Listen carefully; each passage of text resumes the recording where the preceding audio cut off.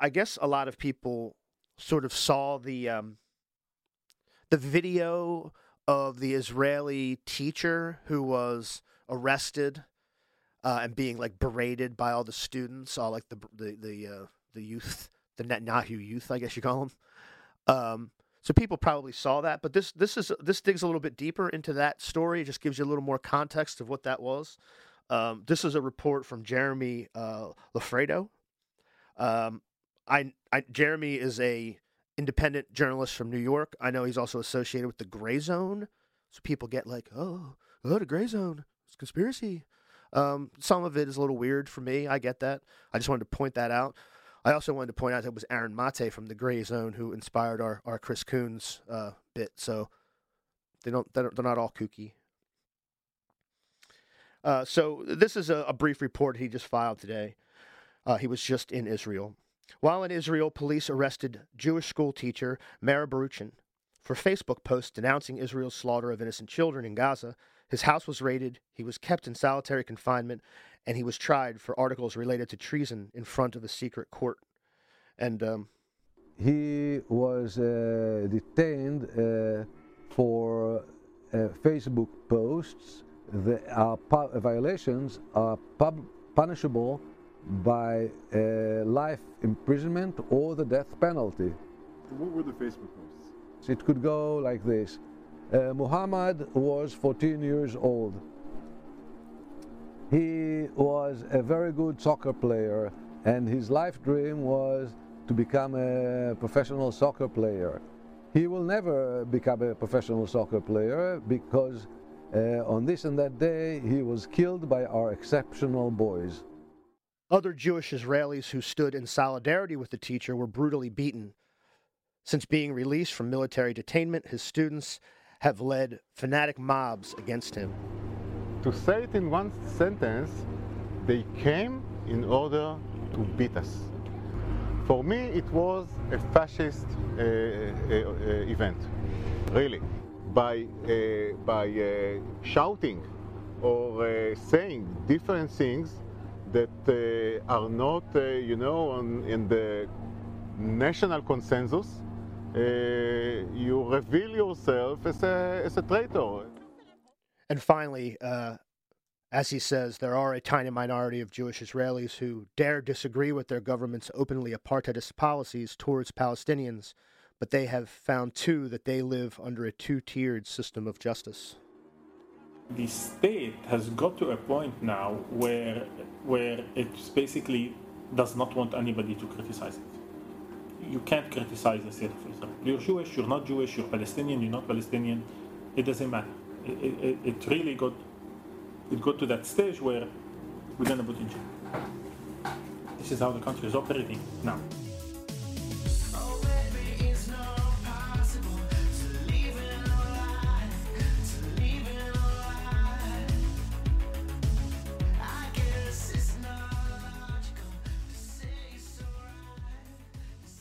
In the shadow of Rockford Tower, behind enemy lines, in the belly of the Delaware Way beast, hello, friends and comrades, enemies, haters. We love you all, obviously. You all can come to our table. You can be our waiter at the table of success. This is the Highlands Bunker Podcast. I'm Rob. Little crew session today because we have some important pieces that we've dropped in the call that we want to point your direction to, talk about how they came together and why they're relevant. Super producer Karl is here, and he wrote one of them. And Jordan Howell is here. He wrote the other one. Hello, Jordan. Yo. Great to be back. Well, I'm happy to have you here. So I want to talk about the sort of the news story first.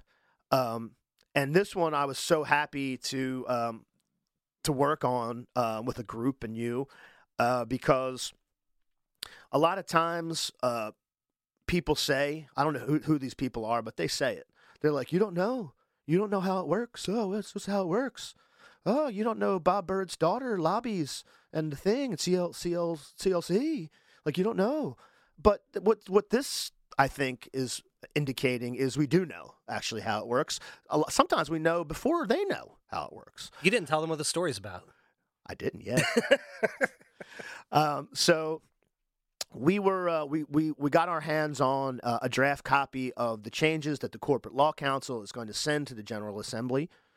The Corporation Law Council being this group of lawyers here in Delaware who basically writes amendments to the general corporation law every year. Right, Rob? That's correct. And if you would remember sort of our conversation with Hal Weitzman, what's the matter with Delaware? We've talked to Chance from Chancery Daily about some specific sort of Chancery Court of Chancery cases. But yeah, there is a group, a subcommittee in the Delaware Bar who basically determines what the corporate code changes should be based on their expertise and what really is needed to make the court efficient, really.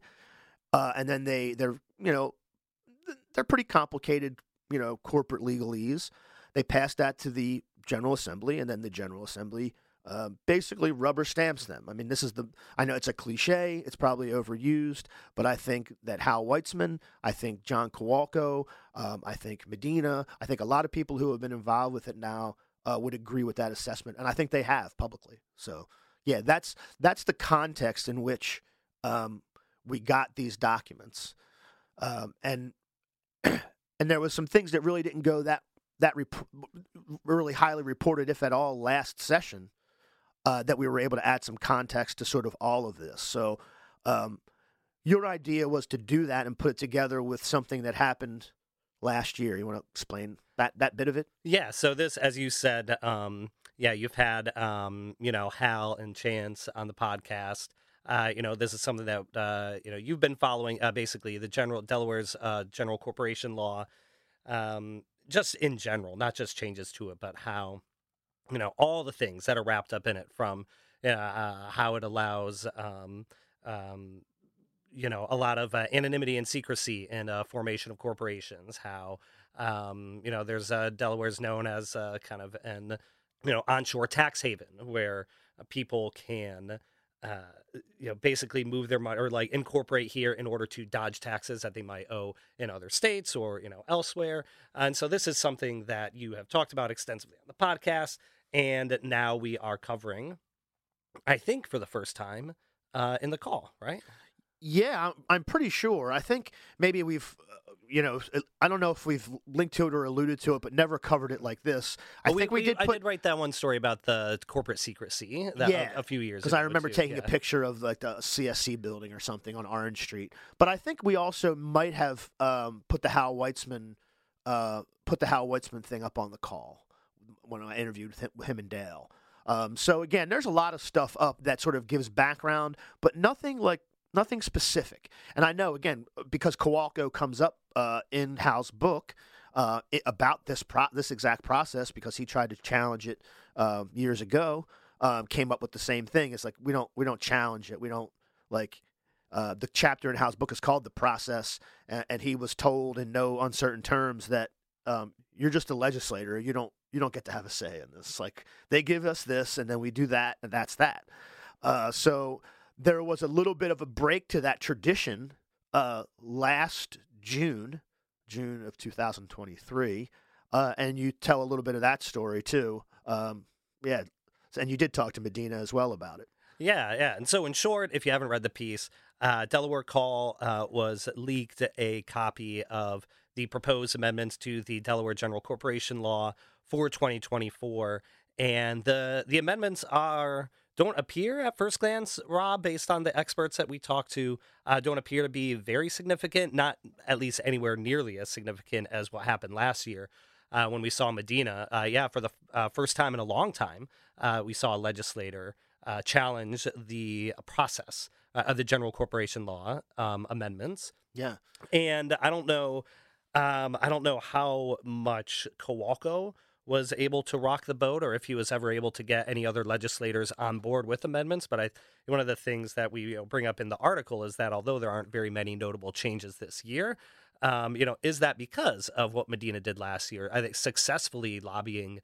I think it was it 11? 11, yeah. 11 legislators in the House, basically to support an amendment that would challenge some of the changes that the corporation law committee at the Delaware bar was suggesting that Delaware would make to its corporation laws. So for the first time in a long time, it was challenged. Medina got an amendment, to a floor vote, and it was voted down. I think it was again 11 to whatever 29 or something like that. Whatever I think that was it, 11. And so. And so that's a story, right? Looking at some of these changes, just kind of reminding people what Medina did last year and why that kind of break with tradition was so important. Because we do need more oversight, of the just in general. I think Delaware's incorporation process, and especially the way in which we amend the general corporation law to make sure that, for example. As we saw last year, at least, there seemed to be some favoritism going on in the bill in the General Assembly, making changes to the corporation law that would have benefited some defendants in some pending litigation before the Delaware's Court of Chancery. Yeah, and I think the first thing I'll say in sort of categorizing the changes that they're going to be proposing, or that at least these are, and we should be clear, the documents that we have are sort of agreed upon and ready to vote sort of documents. So it's sort of the last step, is my understanding from our experts. It has a blank spot in there for it's like insert bill sponsor's name here, stuff like that. Yeah, so it's sort of a document that's sort of ready to go, but it's not fully approved. So we could actually, when the amendment is officially handed over and like on the big pillow with like the coronation shit on it, we'll be able to look into it and see if there are any changes to this. But as of now, there are very few, and we did have our experts look over the way that we described them in the article, and I think that that's a good way to describe them. We're not going to get into sort of mundane minor stuff, but it's there and it's accurate. And then the situation that happened last year, we discussed on the podcast with Chance and Bill, the AMC situation. We also linked to it in the piece.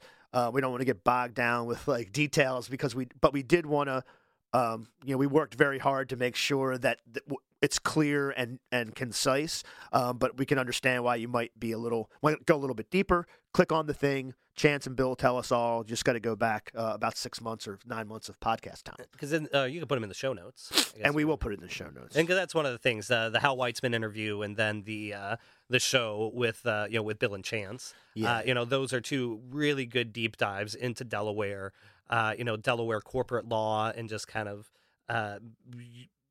why the state is so unusual, and why I think people should be upset when they, read in the news that another, corporation that is registered in Delaware is, involved in, human trafficking, or money laundering, or things like that. And those are two really good episodes just to show people how complex the laws are, how complex the process is, and that all of that, opacity really is not a bug of the system, right? It's a feature, right? Yeah, and I think it's important to also say what Hal said. Like, number one, on one side of the coin, there's no reason to do all of this business secretly and confidentially, because you know what happens, and no one wants to be like the person who's like, oh yeah, they traffic kids because we don't ask them for a fucking address.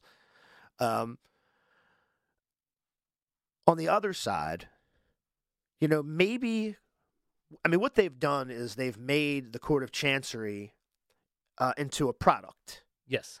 And corporations like that product. Yes. Because they get the results that pretty much favor them for the most part, and they get consistent results, they get quick results, and everybody trusts the results. Yep. So what you didn't hear me say is like, who are the stakeholders in that? Like Hal's point. Like, if you want to create a product, okay, but let's all sort of have a say in it about how it works, why it works, what we should be getting out of it.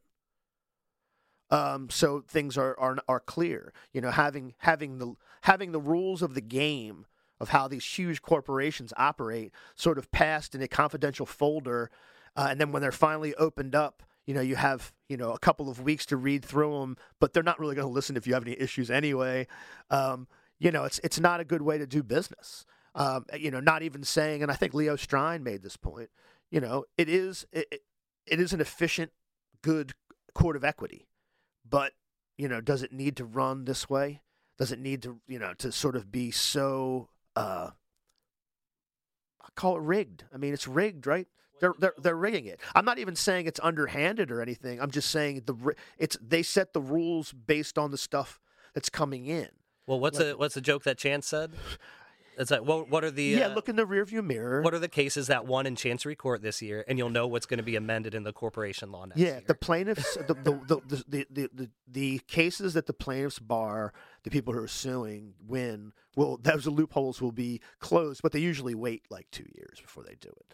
So that should be a funny thing moving forward. And again, as you say at the end, we'll be on it. We're watching. You think we're not watching? We don't know anything.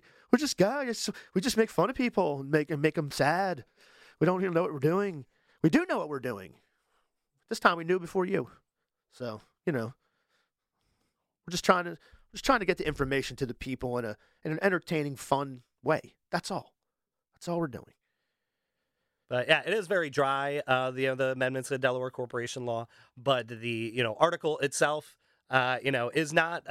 Read it and just remember, and just quickly, remember what Medina did last summer, and that every year when the Delaware amendments come up for the Delaware Corporation Law, we should be debating them. Legislators should be putting forth amendments. This process should be open. It should not be rubber stamped. That needs to become a normal, regular part of the General Assembly, is what Medina did last year. Absolutely. No question. So, then we come to the academic portion of the program. I was very newspaper articles that I cited. So, well, I mean, look, that's like Sil Wolford shit. That's some deep Sil Wolford shit.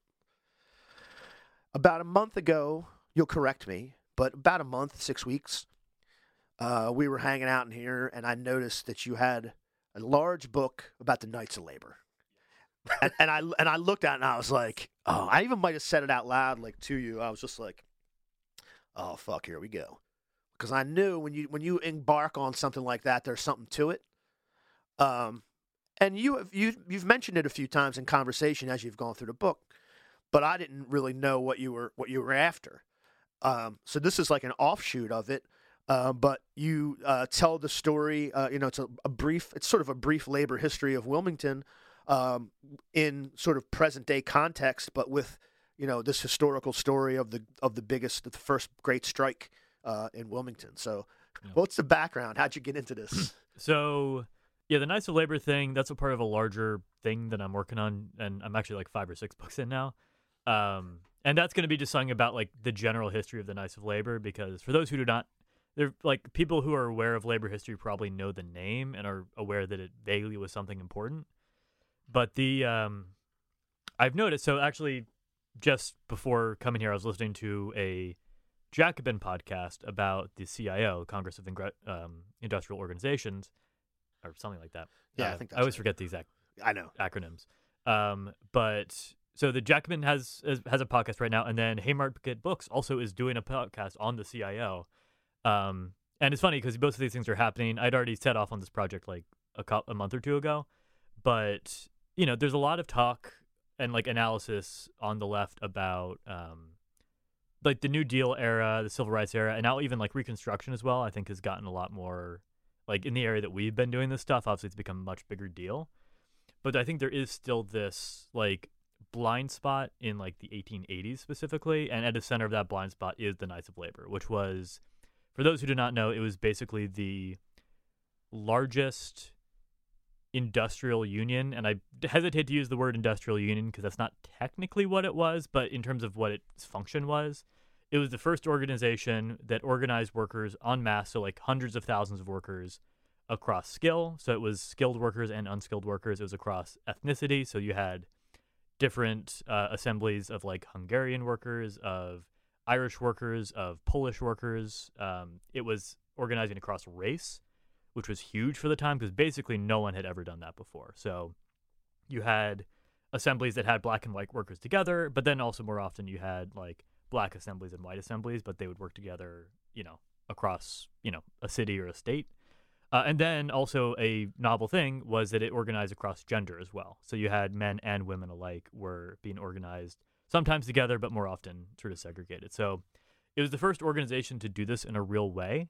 And it started as a very weird, and maybe we can talk more about it, because this, I think, kind of relates to how I'd want to tie it to today. So it started out as like this actual like secret fraternal organization in the 1860s, founded by a guy from Philadelphia, and slowly grew over the 1870s, and then went public in the 1880s, and then quickly like exploded in membership and actually reached the somewhere between 700,000 and 1 million workers. So that was like a huge portion of the workforce back in 1886, and then over the next 4 years basically completely collapsed. And so it's a very interesting story on its own right, and then I think it's also a very important story. There's one of the books I was reading was The Making of American Exceptionalism, which basically its argument is that if you wonder why there's no like massive labor movement or there's no socialist movement or any of that stuff in the same way that there was in like Britain or France, the argument that the author makes is, she says, like, if you look at the labor movement in these respective, and like the socialist movement for that matter, in these respective countries, up until the 1880s, it was very similar. Like obviously there was important distinctions, but like they were reaching the same levels of like organization, types of organization, and like views on capitalism broadly. But then with the collapse of the Knights of Labor, that was kind of like a turning point in America that moved us away from more radical potential. We talked about that shift, like right. I mean, August Village, when we talked to Dan, no, I can't remember his name. Sorry, David. What's that? I can't remember his name either. I know, it's not stuck in my head. I have the book too in my bookcase. Oh yeah, that's right. So yeah, I mean, he, when Village came after the 48 revolutions in Europe and fought in the Civil War, the ideologies behind like a workers' movement and sort of like getting crushing the plantation owners was pretty aligned. Yeah. with the European Marxist movement. Yeah, I think we had my view of it, and maybe this will be part of the project, is like I think there were three moments in the late 19th century where we really could have gone a different direction. One is obviously Reconstruction, because that was a real opportunity for like Black power, and then for like integrated like working class power in a lot of ways that got crushed. I think it lasted, I give it a lot more credit. It lasted longer than I think people assumed. Like it didn't die in 1877. You had parties and organizations that organized Black workers very effectively into the 1890s. But then you had this huge labor upsurge in the 1880s that was crushed by a whole variety of things, which we can talk about because that relates to the actual article. And then in the 1890s, you had the populist movement, which was another biracial alliance of poor and sometimes better off farmers that formed the Populist Party in 1892 and actually won a bunch of states and started to like really effectively demonstrate power. But then you get a backlash against that. You get the Democratic Party absorbing them, and then also the argument that I would make historically is I think that's a big reason why you start to get the Jim Crow laws, because people think 1877 end of Reconstruction. Okay, we're not going to talk about Black people until 1955 or whatever, but Jim Crow laws did not start getting passed until the 1890s. Like there were Black codes and there were certainly restrictions, but like the form that we see today, or not today, luckily, well, not fully today, but the Jim Crow laws that we think of did not start happening until like several years after the end of like official Reconstruction. So there's like all those moments really could have broken through, but they were all crushed by a combination of, capitalism, white supremacy, state suppression, all this fun stuff. The forces of reaction. Exactly, yeah. So, and I think the Knights of Labor are very much a part of that story, and one that like gets like people talk about Reconstruction, people talk about the populace, people don't really talk about the Knights of Labor, at least in my readings. A few people do. I think I don't think it's as talked about as, and maybe just a little further in the history. But like, you think about the AFL-CIO or things that happened like even in the 20s leading up to FDR, kind of because the Knights of Labor fizzled out like before the turn of the century. Yeah, I mean it wasn't for a long time until I read about them. There's a great section of Richard White's book on Reconstruction and the Gilded Age about the Knights of Labor, Yeah, but because he definitely mentions them, yeah. but it's a very minor part of the story. Oh yeah, it's yes. Which I think is, if you actually read newspaper accounts of the time, like they were paying attention to the Knights of Labor. And then the one that I use in terms of comparison is the IWW. We all know about the IWW because, for one, they're still around, and two, they started a little bit later and they're a little bit more recognizable as like an explicitly socialist or anarchist organization. But the IWW at most had like 100, 200,000 workers. And as I said, the Knights of Labor had like almost 1 million. So it's just, and that's 30 years before it operated at a completely different scale. Yeah, I thought it was interesting. The thing and you can talk about it a little bit and then go into something else, but I did find it very interesting that, people, I think, that understand a little bit about Wilmington do get this, the beginning of a mill town. I guess that's because DuPont. So they kind of get that. They get that there was mills on the Brandywine, that there was a lot of heavy industry on the Christina there and on all of that. So they get that part. But I don't think they understand the full scale of it. You found some really cool photos that I thought were neat. The one of Blumenthal at the top, I had to find it on a map, and it's hard to figure out where it was. It's literally underneath 95. Yep. It's where the DART buses are. Yep. It's the DART bus yard, is where that works was, which is pretty neat. Yeah. But the interesting detail is that, most of the milling, when people think of like the early like colonial and then, early countries mills, you think of like Massachusetts, Western Massachusetts. Yeah. And a lot of these tanneries, which you go into explaining, these Morocco leather tanneries, were moving works from Massachusetts to here because it was cheaper. Yep. Because the Massachusetts workers were already sort of organized and making more, and they were like, we'll move it to Wilmington and pay those people peanuts. Yep. And that's sort of what generated this movement. Yeah. So to give like a little brief background in terms of like what we're talking about with Wilmington, like industrial history. So essentially Wilmington has always been, or had always been up to that point, like it's always been Philly's little brother in a lot of ways, but specifically, we had the port, and obviously we still have the port, but the port stopped being like the most important port pretty quickly, and our advantage at that point was industry. So it started out as mills, obviously DuPont on the Brandywine, and a lot of other like mills and similar things on the Brandywine started out, but by the mid 19th century, you also have steam power, and you have the ability to move industry inwards a little bit, but we still are like very important in terms of like having access to a lot of resources around us. We still are on the the Delaware River, so we still were like a commercial hub, and that allowed us to like have more industry. So it was stuff like the tanneries was a big one, rail car making, shipbuilding was a big one, obviously because we're right on the river. So all sorts of these different little industries. It reminded me of the story in the book about the Quick Steps, whose author we interviewed.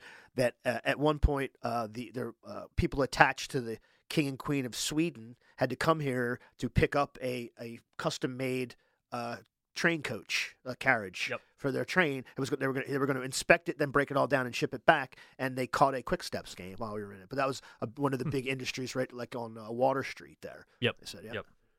But yeah, so we had a lot of industry, but because of a variety of things, one is just like there's fewer people in Delaware than there are in other areas, and two, also like with our particular labor force, we didn't have as much immigrant labor, so there was a lot of Germans and Irish.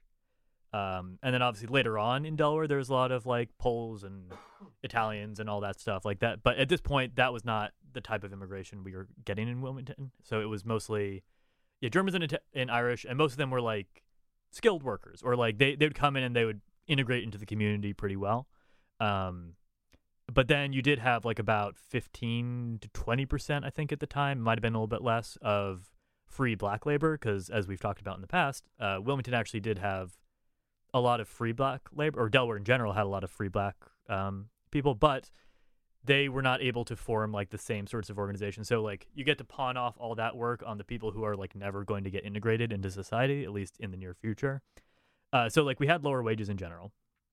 And yeah, we just really didn't have, up to that point, a labor movement. It's not to say we didn't have anything, but most of what we would get would be, and this is, a continuity in Delaware history, is like most of what we would get was be from Philadelphia. So, for example, in the 1820s, when Philadelphia had one of the first working men's parties, so it was like an organization of like journeymen who would come together and like push for certain types of laws that we wouldn't even really recognize now as like needing to happen, but it was very important in, like 1820s or 1830s terms. And so like we had our own little Wilmington Working Men's Party, which I think actually like took control of the city council for a period of time. I didn't look too much into that, but I've seen that mentioned. So we've had some like influence, but compared to like a Philadelphia, and certainly compared to a Massachusetts, where it was, since the 18 teens, really, there had been like a pretty solid labor movement in Massachusetts. They'd been able to achieve a lot more pressure. And so, yeah, there was this tannery called Clark and Lennox, and they, this kind of gets into the Knights of Labor thing. There was a foreman, I believe, in the factory who had gotten some of the Knights of Labor secrets, and he'd revealed them. Knights of Labor secrets revealed. Yeah, and so the Knights of Labor were like, what the fuck? And so they asked the company to fire this guy, and this was it was 1885. There was already this upsurge nationally of a lot of this labor, and they were like, no, we're not going to do that. And so they just didn't want to deal with any of this. So instead of having to like negotiate with the union, because like they were walking out and everything, they were like, let's just get out of here. Like, we'll keep some of our business here, but the part that's given us trouble, we're going to move down to Wilmington. They don't really have labor movement down there. We don't have to pay them as much. But they already have a bunch of tanneries, so like we can do all this down there.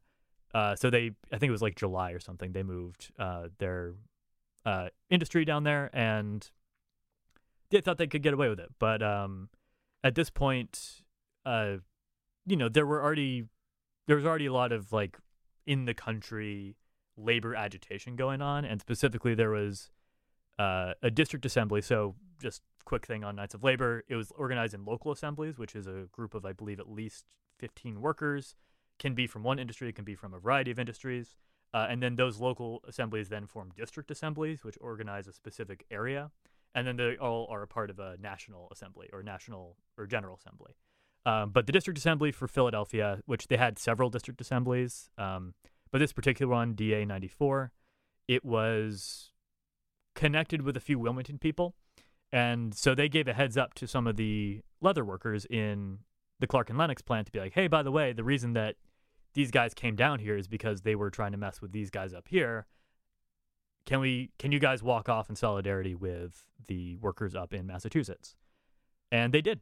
So I think they said it was about half of the workforce walked out. And it was for the most part, the most skilled people, like the people who kept this stuff going. And so the factory shut down. So it was, I think, around 3 months, because I literally could only find one report of when this thing actually ended, because they just didn't, like, by the time it finished, it was just not really that big a deal. But it was from October to January they had walked out, and this generated like this huge enthusiasm because, it was one of the first big labor solidarity movements, and the organizers from District Assembly 94 were like, this is a big opportunity. We're going to like really rally people around this. So they brought in speakers from up and down like the East Coast. They hosted like balls. They did everything they could, basically like speeches, rallies, and just like organized thousands and thousands of workers into local assemblies. So it was the leather workers were definitely like the most organized because they had already done an action. But it was also, let me see if I can get the list here. Like shipbuilders had already been organized a little bit before. Car workers. What else do we got here? I actually went into the database to see what. We're in the database right now. By car workers, you mean like railroad car workers? Yes, people who would make the cars. Yeah.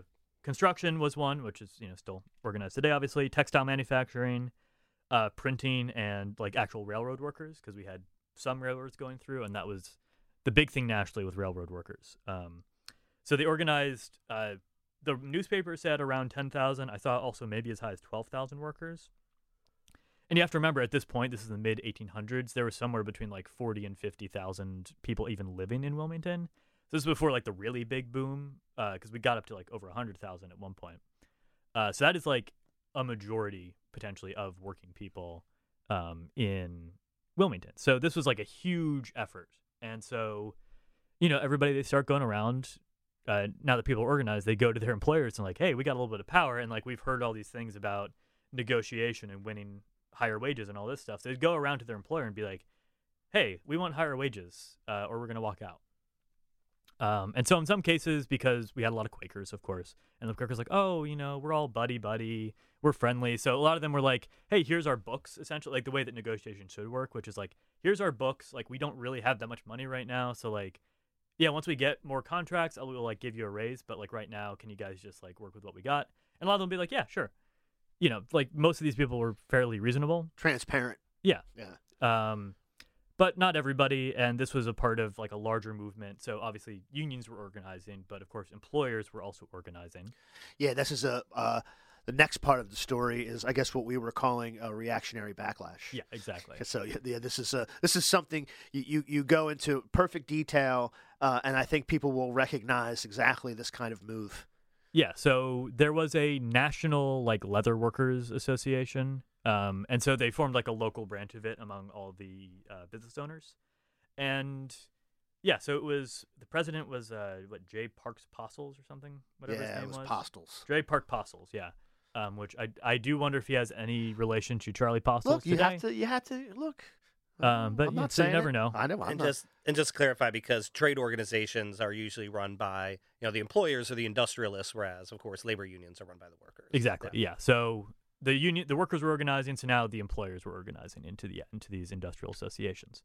And so they were one of the ones that organized the most. And so there's not really a lot of documentation, at least that I could find in the newspapers. Because I did all this research for this in about 2 days. But there's not much documentation for how most of these encounters started.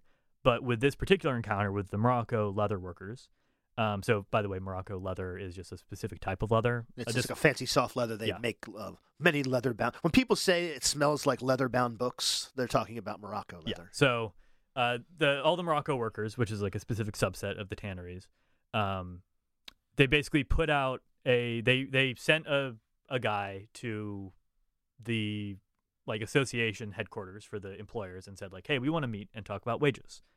And then the employers didn't respond. You never guess what they did. So they didn't respond. And then literally the next day they put out a notice in the paper to be like, hey, by the way, we were requesting, the Knights of Labor, are requesting a meeting with the association to talk about wages.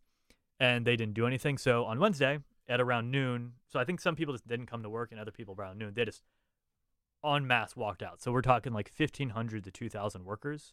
So like crowds that we haven't really seen in Wilmington even now, with like about almost twice as many people who live here. And they all went to the Institute Hall, which is, I don't know which side of 8th and Market is on, but it was on 8th and Market. So this was like the place for like labor organizing at the time. It also, when there was a Georgist invasion, which is a whole other story later on, that was also met in the Institute We'll Hall. put a pin in that. And also just I think just to help people visualize this, at this point a tannery, let's say at where I-95 is now, would have been at the edge of town in Wilmington at that time, because it was really just that kind this of particular one also core. was on so the Blumenthal one was at the Blumenthal one was at where basically the Dart bus thing is. But this one is where the McDonald's is. It's where basically at the Adams 4. So this particular tannery where this action happened, the big one is the McDonald's at Adams 4. Yeah, which also a little fun aside that I didn't include in the piece. There was a guy in the first walkout in October of 1885. So the story that I'm telling now is March of 1886, but the first walkout in 1885 that started all this, they also hired a guy to wave a banner, just one guy, literally one guy, to wave a banner in front of the Clark and Lennox factory, and they had him arrested. To be like, no, you can't do that. You're like disturbing the peace. As they do. And then the judge threw it out. So for the next 3 months, they hired this guy at $1.50 a day to just walk in front and say like unfair labor practice. Just like I love to yell at whoever would walk by. Look, sometimes we got paid organizing positions. We can canvas. We got paid positions. So yeah, the guy was just walking out. But yeah, so back to March 1886, they all walk out. They're all in Institute Hall, and then they walk back to like, hey, we're walking out, and then employers are now like kind of freaking out to be like, oh, we didn't realize they were immediately going to jump to this. And so they do actually have a meeting with the main guy, who was an Irish immigrant named Matthew Caldwell. So he was like 38. He was actually a skilled worker himself. He had a family. He's very much like a established community guy. And so they had a meeting with him, and then he was a Wilmington guy, and then the board of District Assembly 94, so a bunch of people from Philadelphia. So they have some negotiations, and basically the issue that they have is that, hey, our wages are way lower than wages in Philadelphia, even though we're doing the same work. You found a cool quote, which reminds me of the stuff that we put together when you're like, you're gonna go to a committee. Something, you're going to put a slide together, but it's a very cool quote about like, hey, we do these pieces of work, and the workers in Philadelphia get X, and we get X minus 2. That we do this many pieces of work, and so it just lays it right out, just like that. Yeah, and to give, like I said, it's like almost half, like it's a little bit over half, but it's like, it is a significant chunk less. And so that's going to actually become an issue later on. But yeah, so they try to negotiate, and actually people do come back to work for a couple days, but negotiations fall apart, and then things just shut down.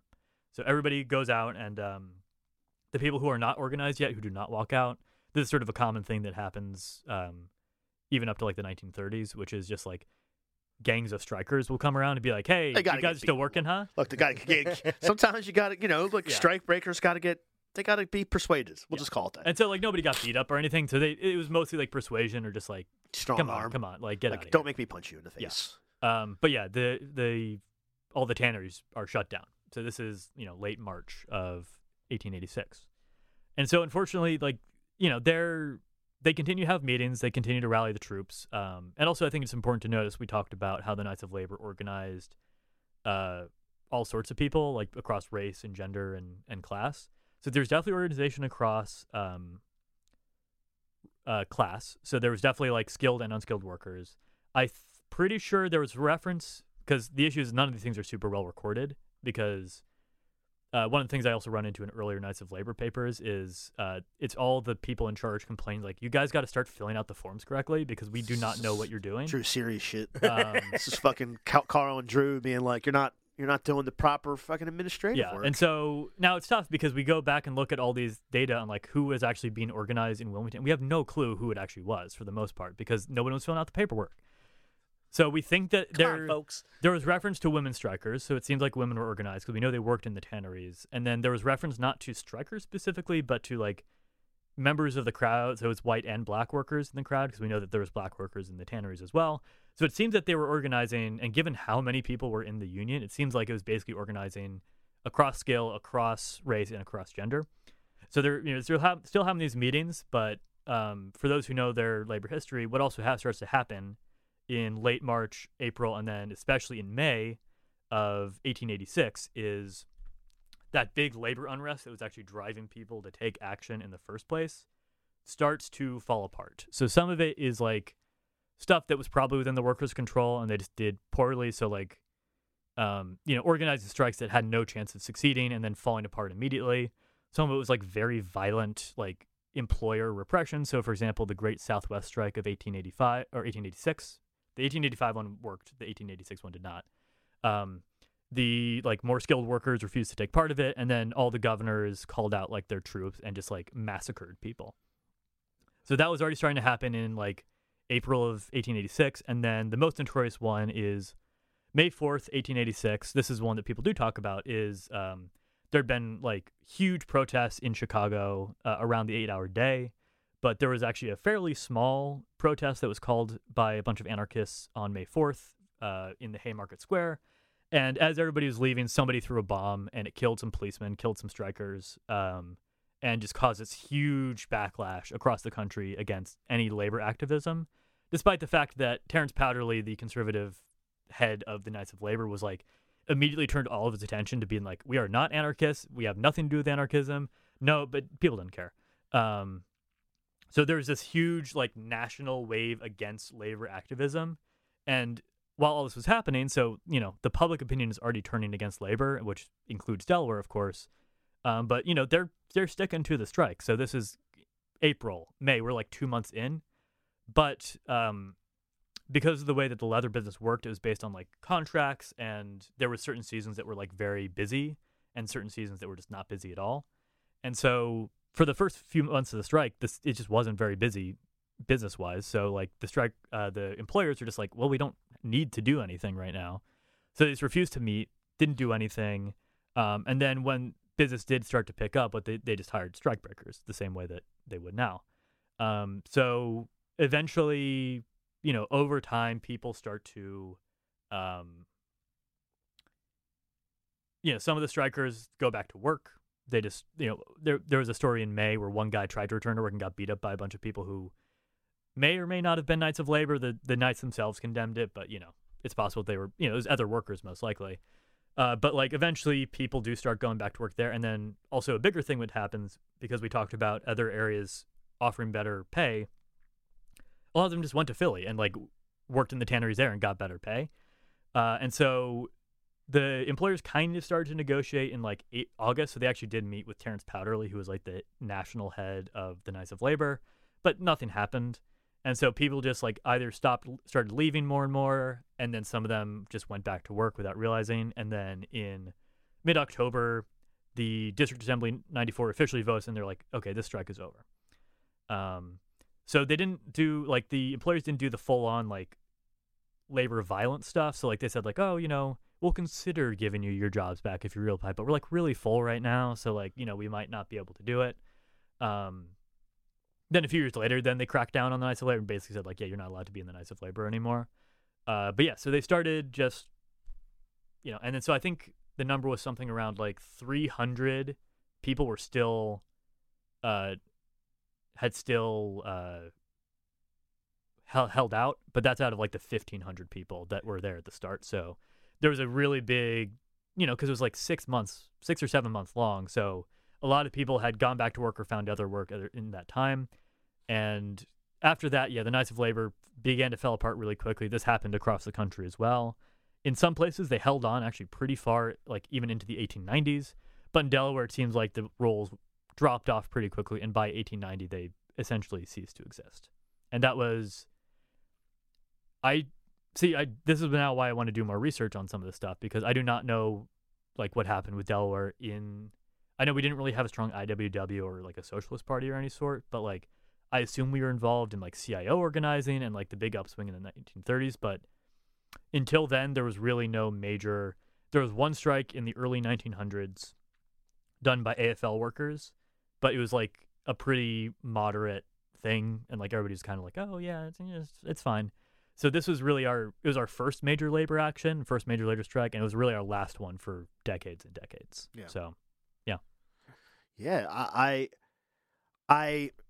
thought it was interesting that this came out in the Call this week, which is the same week, I believe, that Sean Fain, the head of the UAW, is encouraging all trade unionists and labor unions to negotiate the end of their contracts at the same time in 2028, because that's how you do it. So, these things ebb and flow. We're on the upsurge, and I think it would be important to sort of like digest that history, because that's going to be an important part. It's going to be an important part of the project, maybe the most important part. So, yeah, great work, man. And can I just say, Karl, what I really liked about your story in the Call is that we have this kind of, and you mentioned it in the story, and I'm really happy, really pleased with how you kind of laid it all out. The prevailing kind of like notions here in Delaware, or like version of history, that this has been a place where there hasn't been a lot of labor activism, that with this kind of paternalistic version of big business, that it's like, oh well, we don't need unions here because because the businesses we have here, they're all so nice and they take care of their workers. They really take care of their Uncle workers. DuPont is your friend. Uncle DuPont is your friend, and you kind of take that to task in your story. Yeah, because I had the story, and because I had found the story actually originally, because I knew that there was Knights of Labor, because I'd gone in the database, I saw like, oh, there's actually a good number of like Knights of Labor locals in Delaware. So I was like, what's going on with that? And I think I had found an ebook for I think Carol Hoffaker, I believe is her name. She used to be like I think the chair, like history chair UD. At UD. Yeah, I think She's so. a Delaware historian. Yeah. And Yes. she wrote this whole book about the development of Wilmington as an industrial city from 1830 to 1910. It's a great book. Yeah, I saw you footnote it, and when I scrolled down to the notes, I was like, I knew the name. I knew Yeah, it was Delaware. she's done a Delaware lot historian, of yeah. books about like Wilmington and Delaware more broadly. Yeah. So that's the first one from her that I've read. So I'm very interested to dig into her other stuff now. But so yeah, I had the story and then I was reading that for I think another reason. I saw that I was like, oh, hey, I recognize that. And so I used her as kind of like a jumping off point, and then did most of the actual like. There was less in the book there was a lot more to the story than was in the book. So I got to learn a lot just from reading the newspapers. Also, just a little funny aside that I also did not put in the article was very shortly after the strike started, there was an unrelated boycott of the morning news. Really? Because they were the typographers union, which was actually a pretty big deal at the time because there was a lot of similar boycotts in a lot of cities. Typesetters and stuff. Yes, typesetters. Yeah. They were asking for a boycott on the, and so I don't think they were a Knights of Labor union, but they were called for a boycott, and the Knights were like, yeah, so we're officially calling as the Knights of Labor a boycott of the morning news. And so you can very clearly see the before and after of like when that happened, because the morning news coverage gets way more negative right after the boycott starts. You goddamn motherfuckers. And they keep writing like all these little op-eds to be like, well, the Knights of Labor would do best to like to not do this boycott because like we didn't do anything wrong. So it's just very silly. Does their typesetting get all jacked up? Yeah. All the letters are all like fucked garbage. up. Ink's all fucking everywhere. I mean, letters are all it's hard to upside tell down because and you go into like the old archives. So it's like hard to tell like was this originally printed like this or did it just like poorly stored? Some of them are very hard to read, to be fair. But yeah, so like that is. So I got into this like as for the story itself, but then I was thinking about it in the context of like I remember because I live in Brandywine Village and grew up in the Triangle, so I would always go to like Bancroft Mills, even before it burnt down mysteriously. Well, and as a lot of people are asking who burned down Bancroft Mills. Yeah, I mean, You know who still who literally turned and like he probably won't mind me saying this. We had lunch earlier this week or last week, Lex, and just out of nowhere, he just turns to me at the bar at Kavanaugh's and goes, "You know what I want to know? Who burned down Bancroft Mills?" Yeah, That's what I want to know. It's a great question that a lot of us are asking, and maybe that'll be the next. One more people are asking that Yeah, question. this will be maybe like the next Delaware Collects will team up and be like, who expose. burned down Bancroft Mills? Expose. But so if you've been like Brandywine Park or like Alpoca's, I guess technically that far up, they have like a little like the place where workers would walk across. So the bridge is gone now, of course, but they have like a little display about the history of Bancroft Mills, which is actually very interesting because it has a little bit about like the original Bancroft and like here's how it developed, and they have a timeline from like the 1800s all the way till like 2003 or whatever when it officially shut down, or 2007 I think when it officially shut down. But one of the things they have in there is in the 60s, which also a very underrated time in Delaware history. But yeah, in the 60s is like, oh, there was an attempt to unionize Bancroft Mills. It was the lowest period in employee relationships in the company's history. And then it starts to show how the mill declines, and it's like very heavily implying that the union effort killed Bancroft Mills. And then if you go to like, any of like the DuPont stuffs like Winter Thur, Longwood, or the Mount Cuba, like any of the like DuPont or DuPont adjacent areas, which DuPont is notably absent from the story. Like any stuff I found about it really did not mention DuPont, which is interesting. So I'm sure they're sort of the, shadow looming over all this conversation when we talk about Delaware industrial history. But like they very much tell that story. And then, it's something that you hear in general of like the Delaware way being something that is very innate to Delaware in some way. And like, I do think there's obviously, as I talk about in the story, obviously Delaware is different, is unique in terms of like how little like labor like it is very unique in different ways. But I think that is seen as something very innate to Delaware. And I think it is not innate. It is something that is just like, as we talked about when we were talking about the slavery in Delaware, like there's very specific reasons why slavery developed the way that it did, that labor developed the way that it did, and it wasn't because we were altruistic. It's not because we were altruistic. It's not because we were like unique. It's because of the people who settled here and what they did. And when new people come, or when new industries come, or when things change politically, like, we are not immune to the changes that are affecting the rest of the country. And I think this was part of like showing that like we are not just, we're part of a national community and a global community. And it's not just Delaware here collecting dust, not actually doing anything. Look, historical conditions, folks. People are talking about them more and more every day. Yeah, it's a great piece, Karl. Well done.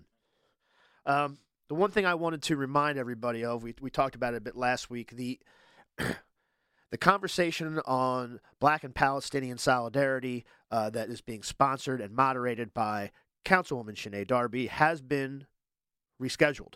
Friday, February 23rd at 6 p.m. at the Episcopal Church of St. Andrew and Matthew on Shipley Street in Wilmington. Dr. Rob Abel, as we said, Dr. Zaire, who is a Palestinian chemist, speaking of DuPont, he is going to be on the panel, Jeffrey Richardson, and our friend Medina. We're actually looking into potentially covering that on the podcast in some fashion. We actually hope to live stream it. I don't know how that's going to work, but we'll see. But it's going to be a huge event. We're going to talk about it a lot. If you can get out, I think it's going to be very important. I think it's going to be an important event in the city this year. Just because I'm so happy that Shanae is taking the opportunity to sort of, speaking of telling a story that doesn't sort of make that connection all the time, that's important. So we'll talk about it more. Last thing. It just came to my attention. And this kind of like, I guess, it came to my attention after reading this, actually. So this is an ABC News this morning. Biden campaign speech on abortion rights disrupted 14 times by protesters. His 2004 message was interrupted by pro-Palestinian demonstrators. This is in the ABC News. We'll link to it. President Joe Biden had planned a major campaign speech on Tuesday to highlight abortion rights as key to his 2024 campaign issue, marking the 51st anniversary of Roe v. Wade decision legalizing abortion nationwide that the Supreme Court overruled in 2022. But instead, he was interrupted some 14 times by pro-Palestinian protesters as he tried to deliver his remarks. They repeatedly stopped Biden, who appeared frustrated at times with chants that included Genocide Joe and How many kids did you kill today, in opposition to his support for Israel in its war against Hamas in Gaza. Biden supporters drowned them out with chants of 4 more years and Let's Go Joe. He struggled to finish his speech, telling the crowd at one point, they feel deeply. Whatever that means. The protest appears to have been coordinated. The demonstrators stood up and shouted from different sections of the auditorium at different moments. After the 7th interruption, Biden said, this is going to go on for a while. We have a couple more of these, I believe. The protest continued when the president's motorcade was greeted outside the rally site by dozens of demonstrators, some carrying signs and Palestinian flags. The motorcade drove through dozens of protesters standing on either side of a 2-lane road outside the venue shouting, "Shame on you." And reading that and reading the famous chant, "How many kids did you kill today?" reminded me of LBJ, obviously. But then what I remembered is that, and you guys will know this, at least Karl will know this, because this is something Karl would know. This summer, the Democratic National Convention is in Chicago. Well, I'll be damned. So, we'll just go out on this, I guess. What we're going to do